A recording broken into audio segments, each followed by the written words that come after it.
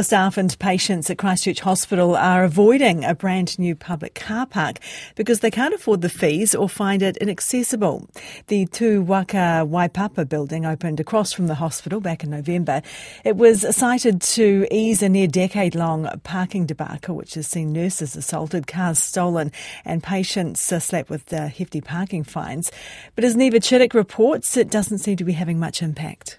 Nurses Organisation delegate Erica Donovan says many of Tū Waka Waipapa's 450 parks are often empty. That car park has made absolutely no difference. It's not a discounted service for staff.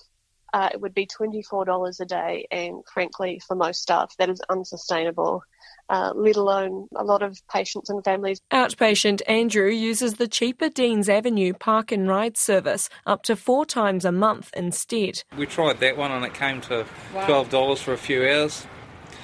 Kind of felt like they could have built a car park somewhere near the hospital that wasn't going to screw everyone over for an exorbitant amount. Most people are struggling with the state of the economy as it is. Another shuttle user says getting aboard with a walker is a hassle, but at least he gets dropped right outside the hospital. So few disabled parks. It's ridiculous in a hospital this size. Bloody awful. You try to find a car park down there, it's about as rare as rocking horse crap. This woman thinks it's appalling hospital patients and staff have to pay full parking rates. She recently got hit with a large parking ticket when rushing her niece to the emergency department.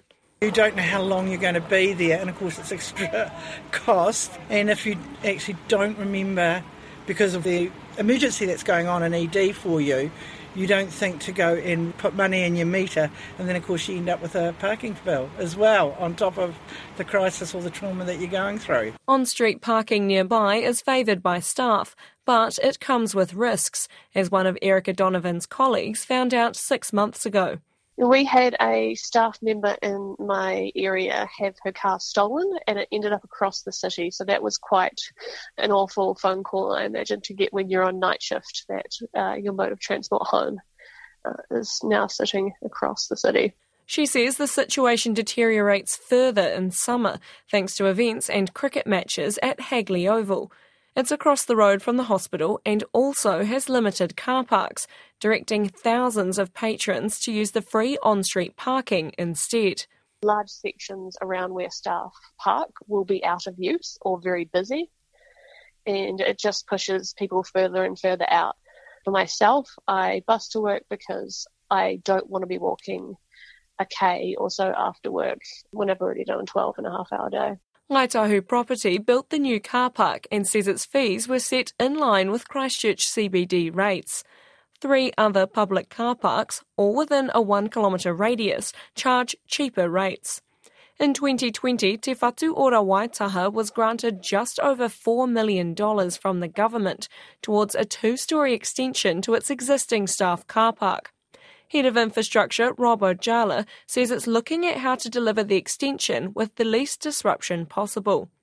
According to documents obtained by RNZ under the Official Information Act, as of last February, $664,000 has been spent on the initial design work. No timeframe has been given for the project build. That was our reporter Niva Chittock. It is 8 minutes to 9 now.